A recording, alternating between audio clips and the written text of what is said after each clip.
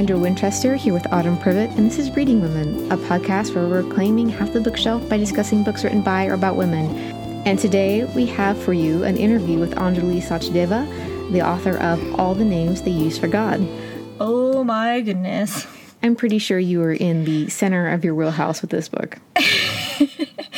You know, this is one of those books, and so we talked about this book in our most anticipated books of 2018, and I think I said something along the lines of, I read the blurb and said, sign me up, and boy, oh boy, did it deliver. I loved every single story in this collection, which I think is pretty unheard of for a short story collection.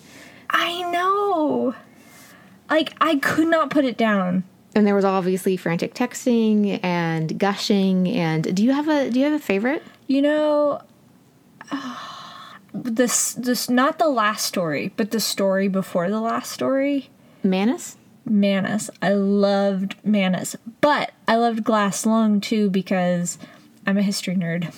So that's true. There's that. I don't know. It's like, they're not my children, but I would take godchildren. Like, I'm not sure I can decide between all of them. I know. They're all perfect in their own way. Okay, we were gushing. We're officially gushing at this point. So we are just going to move from this into the interview with Anjali Sachdeva, and you can hear all of the wonderful things about the short story collection for yourselves.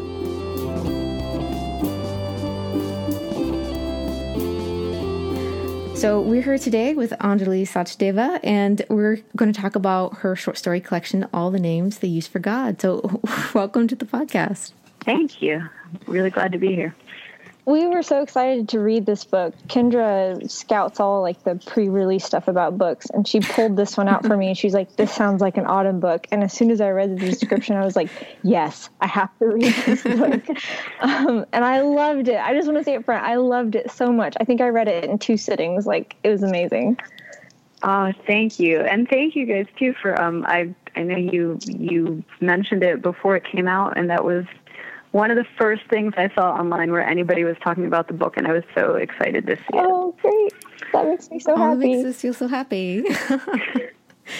Yeah, Autumn really looks for the short story collections, and we both really love magical realism in the short story collections. We were frantically texting back and forth. Have you gotten to this story yet? Have you gotten to this story yet? Before the book was published, that's exactly the kind of thing that I like to imagine people doing, is excitedly calling their friends about it. So it's so wonderful to hear that is actually happening out there in the world. Oh, that's great. So before we jump the gun too much, for our listeners who haven't read All the Names They Use for God yet, how would you describe your short story collection? It's a series of short stories that are all in some way or another about the ways that forces larger than ourselves shape our lives. So that could be nature, it could be science, it could be art, it could be religion, and not just the way they shape our lives, but the way that they can be simultaneously amazing and uplifting and also destructive. And aside from that theme, they cover a really wide range of places and types of characters. So some of them are historical, some of them are set in the near future, and some of them are in the present day. And the title comes from what I believe I read was the most recent story you wrote for the collection. How did that happen? So when I was putting the collection together, when I was getting it ready to send out, I kind of looked over everything that I had written and picked out a number of stories that I felt were the best stories, and then just started looking at them as a group and thinking, what tied them together? So, were there other stories that needed to be written and added in, or was there a common theme? And the theme that I found was that what I had said to you, that this idea of these bigger forces in the ways that they shape our lives. And so that title just seemed to fit that idea of, what does each individual person think of as God? Some people really worship nature or worship science as much as people have ever worshipped God or gods in the past. So that idea was really interesting to me, and I felt like it was the common thread that held the stories together. I love being able to see that, and usually, the title story gives you a hint as kind of like idea of what's going to be throughout the different stories, and I think you could just definitely see that. But one of the things that really just struck me was how different that similar theme was throughout all of the stories. So when did you start putting the collection together, and how did you decide what stories to include? And was it really like as intentional as it seems like it was? It really was unintentional. These stories were written over 11 or 12 years. The oldest stories I wrote when I was a graduate student at the Writers' Workshop in Iowa. And then the most recent story I finished pretty much right before the collection was sent out to be considered for publication.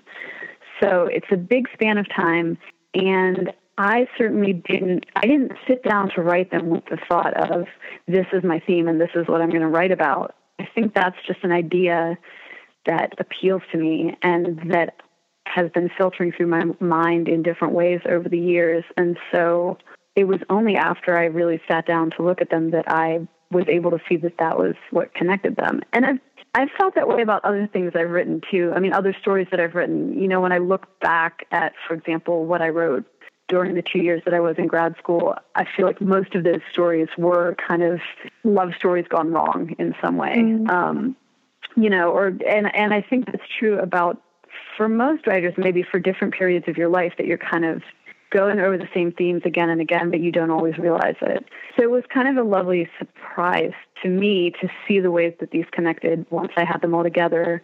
And then there are other stories I've written, during those years that I liked, but that I didn't feel like fit with this collection. So there was some degree of pruning there. But for the most part, I just started with what I thought were my strongest stories, and that was the way that they came together. Now that you mentioned love stories, I never realized how many love stories are in this collection. Yeah. But now that you said that, I'm like, oh, there are. To me, it just seemed like stories about life and stories about worship or things greater than yourself or circumstances beyond your control. But it's interesting. Yeah. I feel like I have a special nugget of information I never knew before. Well, because I think they're not for the most part romantic love stories, right? So you don't read it and think, oh, it's a romance, because they're usually love stories with some dark element or some problematic element to them. But yeah, there are a few of them in there. I was really amazed by the chronology that you put them in. Was there how did you decide what order to put them in and what sequence to put them in? I was thinking in part about which stories I felt complemented each other well. So Manus and Pleiades, which come near the end, are both kind of futuristic, whereas the more historical ones are at the beginning. So partly it was that, because the stories are so different. It's almost like when you put together a playlist and you kind of imagine one song fading into the next song. Yeah. So I wanted to think about that a little, sort of like how do the echoes of one story play into the next story. And also The World by Night, I like to start with that one because it's a story about going into another world. And so it seems like a fitting way to start this collection that is going to take the reader through a series of other worlds. It's like one of they call it portal fantasy novels, but it's sort of like that, only with your short story collection. Yes. Yeah, and it's really interesting because when I edited the book, I had read through all the stories before, and then right before I was getting ready to send it out for publication, I read through the whole thing pretty much in one sitting, just so that I could have that sense of what would it feel like to a reader to just go through from beginning to end. And when I did the final edits for it, I read the whole thing out loud from beginning to end. And it was amazing to me how much does sort of carry over, certain images that would reappear throughout the story, which was sometimes a problem. I mean, there were a couple of places where I had written a story years apart, but I had the exact same phrase in two stories, and I didn't hear it until it was that last edit, and I was reading it out loud, and I thought, okay, this has to come out, although I don't know if anyone except me, the obsessed author, would ever have noticed. Oh, wow. But I noticed at that point, That's really crazy that the same sentences were repeated. That's actually really cool. Yeah, I mean, I was completely surprised by it, and it was a little unsettling actually to think about that your mind can kind of be generating this same combination of words, years apart. Yeah, that's really interesting. As we kind of mentioned before too, there's a lot of kind of magical elements in these stories, even though they're really realistic. And especially the earlier ones are definitely more historical. So, there's like a story about like a commercial fisherman, and then there's a mermaid, and you just mentioned the cave, and like she hears voices in the cave and those kinds of things. What was it about this style of writing that attracted you, and like how did you start writing your stories this way? I think in part it's just what I loved to read when I was growing up, and when so I read a lot of fantasy and science fiction, and also a lot of fairy tales, and I still love reading fairy tales. But most people, or a lot of people, I guess, grow out of that, right? Like everybody sits around reading teen fantasy novels and then goes on to something else.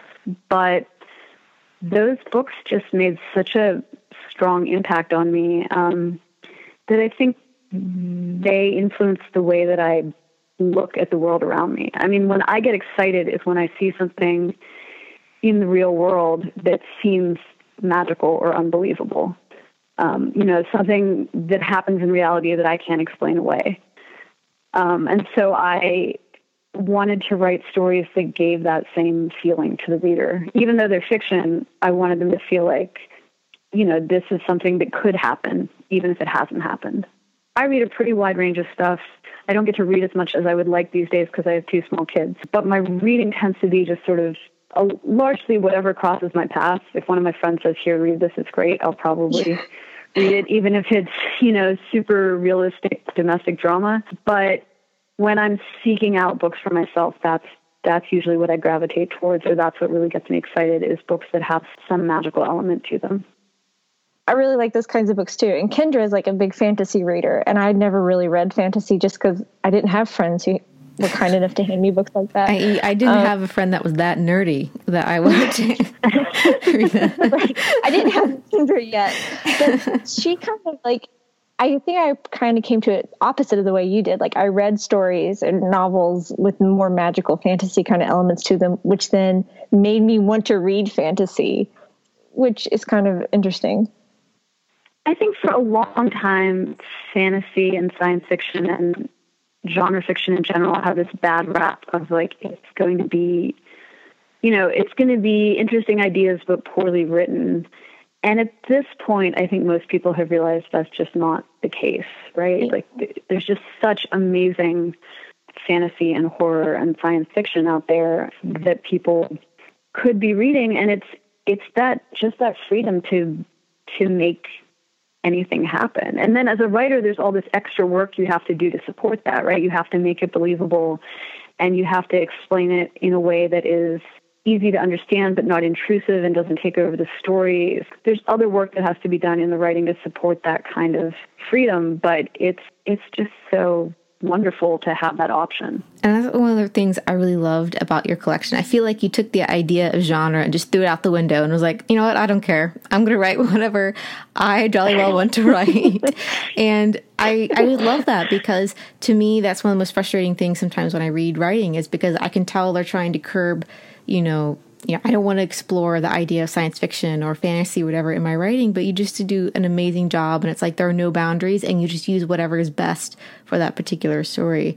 And I feel like that's also almost somewhat what fairy tales, especially originally, did, because they were so like violent, but they also had these magical, elements. So it was that combination of realism and fantasy as well. And I definitely felt like I was reading a collection of fairy tales rather than just, short stories with magical realism in them, if you know what I'm saying. Yeah. I mean, I think that has been maybe one of the benefits of this being my first book, is there wasn't anyone. My agent has been really great about just being supportive and doing her best to support whatever stories I write, and not try to push me in any particular direction, which I really appreciate. But, basically being an unknown writer, I think there was nobody to say, you have to do it this way, you have to do it that way. This collection really needs to be more cohesive, or this or that. And it did. It gave me the freedom. I'm in 2 writing groups, so they're usually my first readers for everything. And it would be that thing of, hey, in 2 weeks, I have to have something to give these people who are my close, trusted friends and also amazing writers. And it doesn't have to connect to anything that's come before, but it has to be interesting or good, or at least I have to have worked really hard on it so that I can feel when I give it to them like I gave it my best shot. So that's been really, I think that was really helpful to me in terms of just making me feel like there were no rules about what I could write.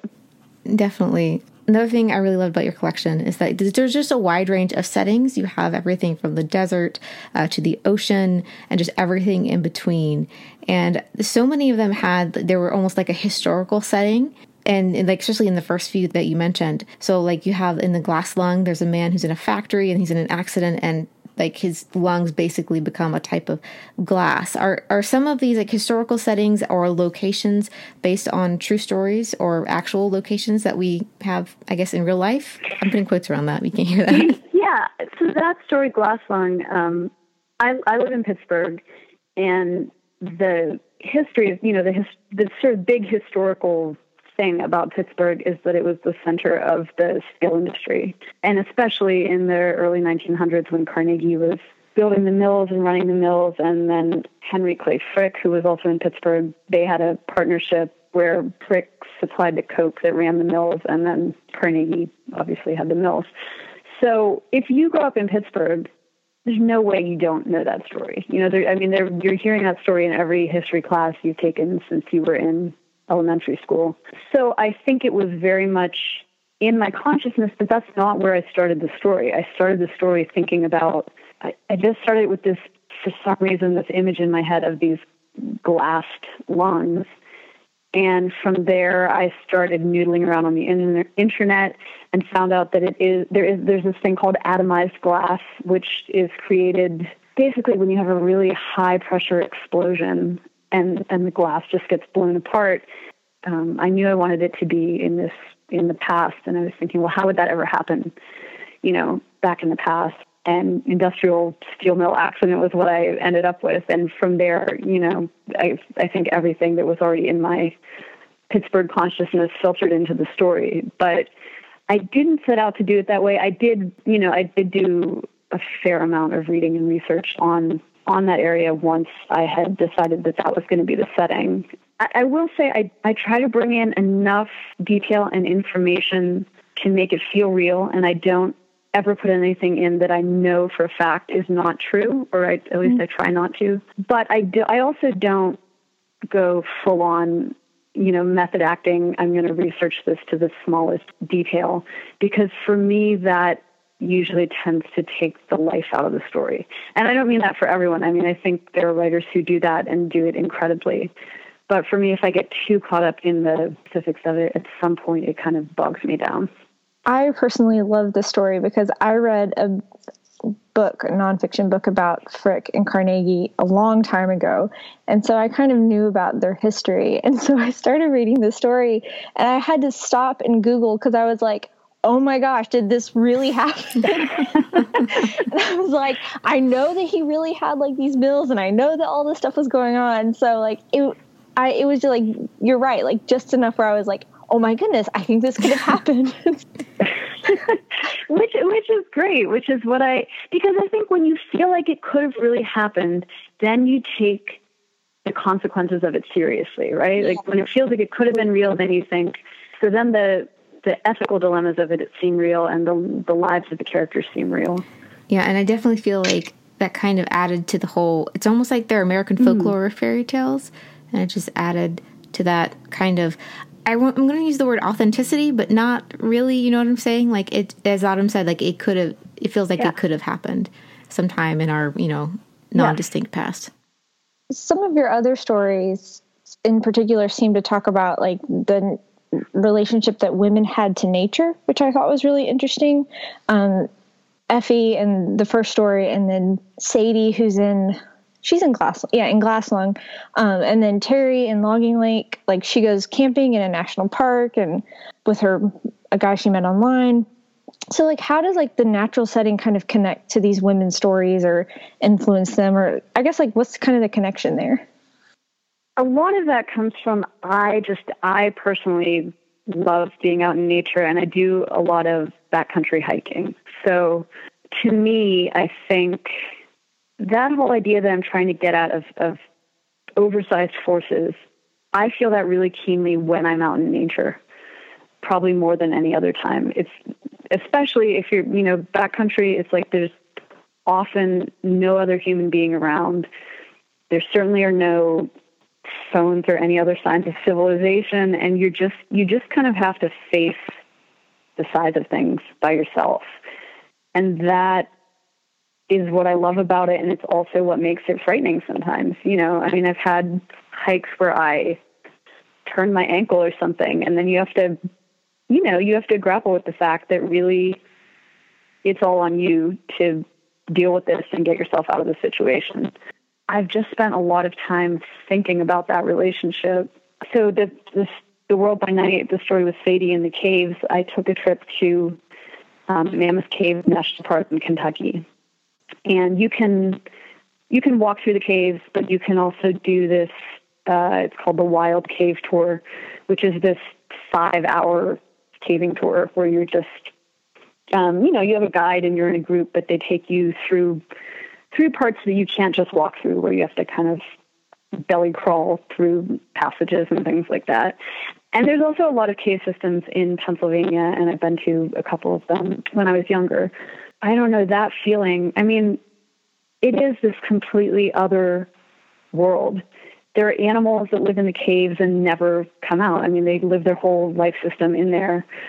And it is just some of the most beautiful things I've ever seen are in caves. And so when I sat down to write that was very much in my mind. Just the visual memories of that trip were just really strongly there. And then once I started to develop Sadie as a character, it was clear that she was, not accepted in society and kind of had been forced to the edges of society. And that seemed to tie in so beautifully with this idea of this other space where you have creatures who dwell on their own terms and who live a different kind of life that doesn't really mesh with the life of the outside world.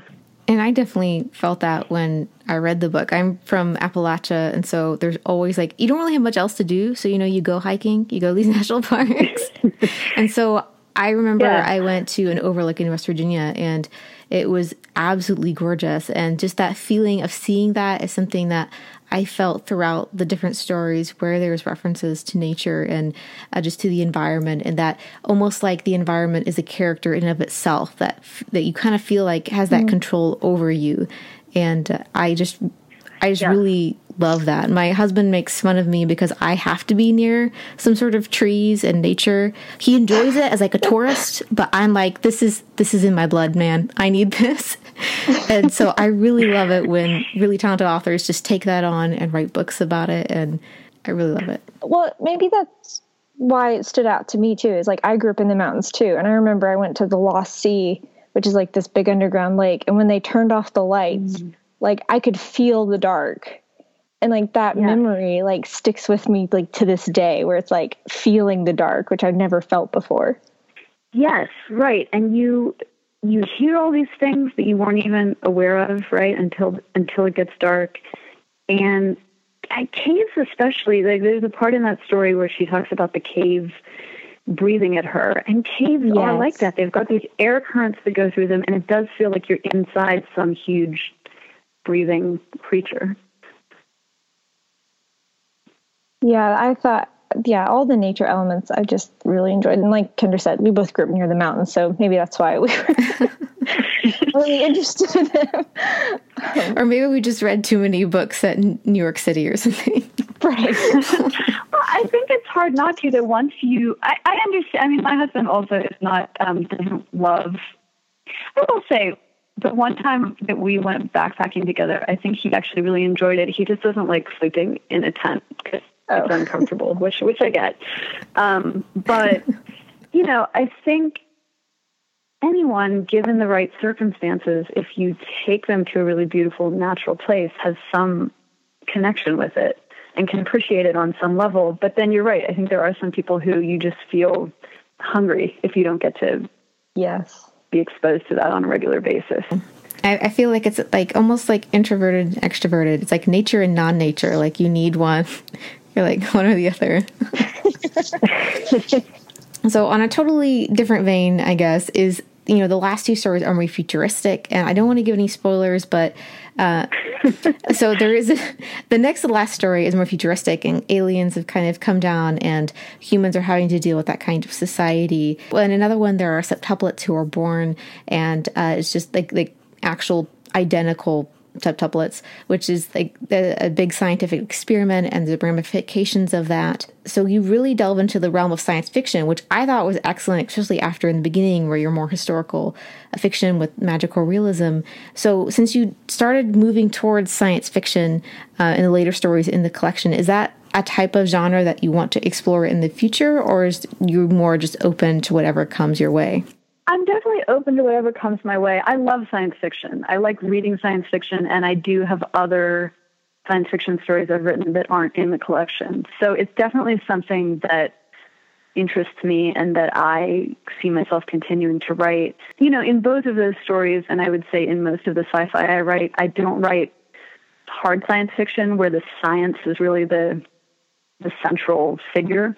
I think some writers do that beautifully, and I find the work amazing, but I tend to more take a scientific idea and usually kind of think about transposing it to another context and kind of how, what would it mean in that other context. There's a story that's not in the collection that I wrote a long time ago that I'll just use an example because it's coming to mind, where I was thinking about chemistries. When you have the different elements, some elements are, depending on how many electrons they have in their outer shell, they're like really, if the outer shell is almost complete, they're really agitated and really wanting to join up with another element. So that's salt is like that, because the sodium and the chlorine are like almost complete. And so they're really reactive, and they, end up sticking together.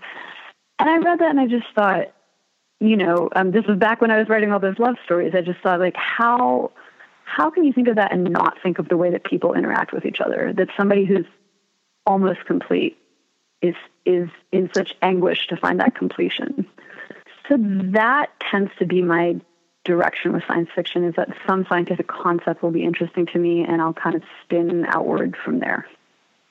That's something that I thought I really loved about the last story too, is like, even though these sisters are genetically identical, it was more about their relationship to one another and kind of how they affected each other, which is a train of thought that I hadn't even really considered before, or, it was a completely new concept for me. And I was really interested to see like how that played out, in that story. That particular story, I did not set out with any, I didn't, it was a story that I did not know when I started writing it where it was going to go. But that was the idea that was most interesting to me. And I think I had also fairly recently at that time read The Deep by Mary Swan, which is about identical twins. And it's really exploring that question of, what is the relationship between twins, and how do their thoughts affect one another? That idea, I think, was also in my mind. Are people actually trying to make like multiple sets of identical siblings like that?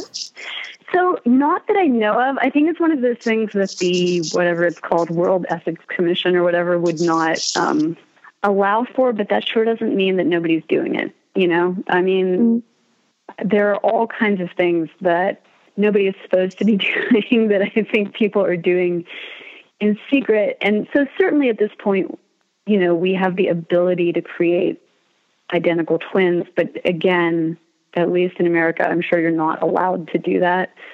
So something like this, it's funny because that is one of the oldest stories in the book, and I think when I wrote it, would have been around 2006, and at that time, it was a little more futuristic than it is now. I think at that time, maybe it wasn't yet possible to do that, but at this point, I feel like it's certainly possible to do it, but it's not scientifically condoned, like with good reasons I'm concerned, but I think we probably have the technology to do that.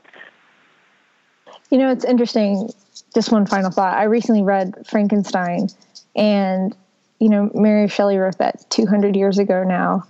And it's interesting that like we're still wrestling with these questions, about science and ethics and people and the people who are involved in those things. Yes, there's a magazine in Pittsburgh called Creative Nonfiction, and they just came out with a whole series of essays on the theme of Frankenstein because of the anniversary. Like this whole idea of, creating like that creation through science. So it's obviously an idea that really sticks with people. And I think it does get back to the theme of the book as a whole, this sort of idea of we can do these amazing things, but there are prices and there are consequences, and we're not always as good about thinking through those prices and consequences. Yeah, exactly. Perfect thought to wrap this discussion up on. Well, we highly recommend that everyone go and read your short story collection. But before we let you go, we wanted to ask you kind of what it's been like to have your book published for the first time. And we were so excited to see that Roxane Gay gave your book 5 stars. I texted Kendra immediately when I saw it. I was like, look what Roxane did. So it's all the happy emotions. Yeah, I was obviously really excited as well. Because this is my first book, I have been, and also because it took me a long time to write, I've been just overjoyed by every mention I see of it anywhere, whether it's somebody's personal blog or, in a magazine. I'm just really excited. But that particular, the review from Roxane, I had just put my daughter to bed and I got a text from a friend of mine saying, "Oh my gosh, you have to go on Goodreads." And I knew that Roxane was reading the book because she had posted, a picture of her upcoming books that she was going to read. But I was just really nervous. A friend of mine said "Oh, she's reading your book. Aren't you excited?" And I said, "I'll be excited when the review's out because she could hate it. And then what?" So no, I was so overjoyed. She's such an amazing writer, obviously. So it is just fuel for all those moments when I'm sitting around thinking, why am I writing these things? It just gives me so much joy and hope to know that people are out there enjoying the stories. And getting to read that review, I read it at what should have been my bedtime, and then I was up for hours because I was so excited.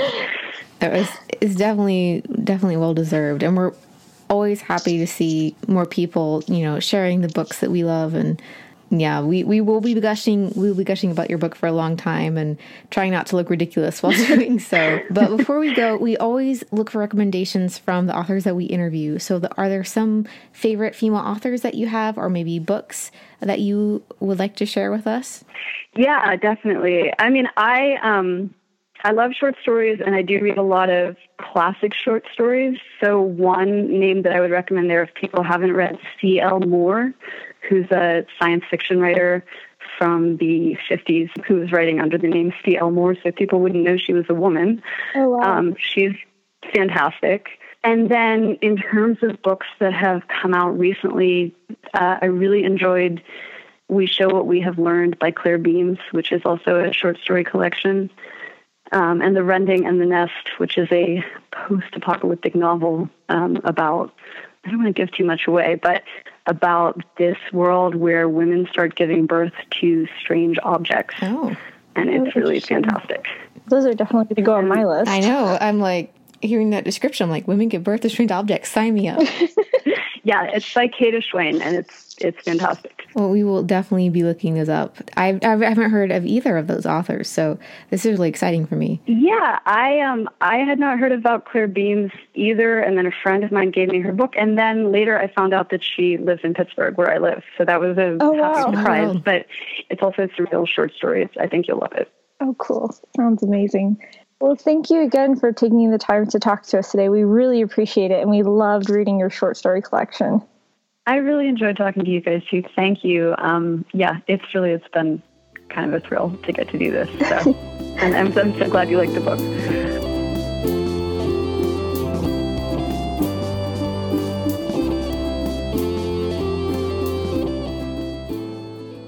So that was our interview with Anjali Sachdeva. We really enjoyed talking with her, and it was absolutely fantastic. And I cannot recommend the short story collection enough. And I thought I loved the stories before we did this interview, but now I really love the stories.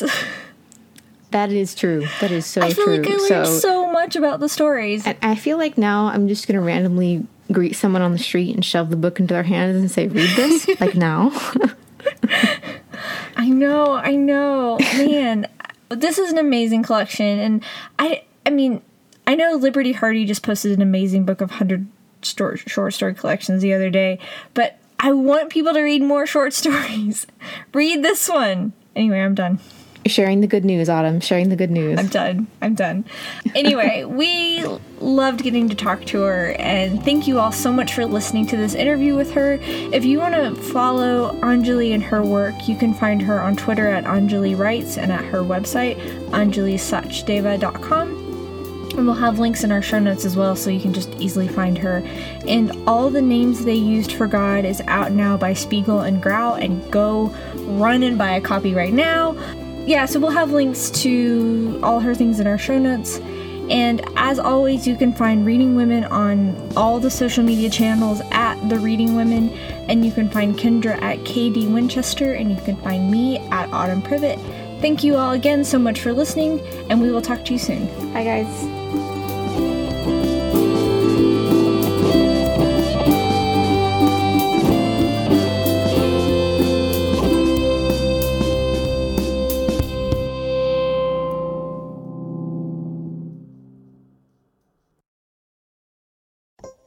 Storybound is a podcast where acclaimed writers read their essays and stories, which are then scored by unique and award-winning composers, with each episode hosted by myself, Jude Brewer. With Storybound, you'll find a whole array of genres and musical styles, some painful yet sweet, or hilarious yet tragic, all brought to you by the Podglomerate and Lit Hub Radio. Hi, I'm Sopan Deb. Hi, I'm Megan Angelo. This is Tommy Orange. This is Amanda Stern. This is Phil Cly. Hello, this is Stephanie Dandler. My name is Chloe Caldwell, and you're listening to Storybound. Storybound. This is Storybound. Storybound. This is the Storybound podcast. Season 2 will be arriving on July 14th, with new episodes every Tuesday, featuring writers like Stephanie Dandler, Garth Greenwell, Tommy Orange, Chloe Caldwell, and more. Make sure to subscribe today on Apple Podcasts, Spotify, Stitcher, or wherever you get your podcasts. And tell a friend, because the next best thing to hearing a great story is having someone to share it with.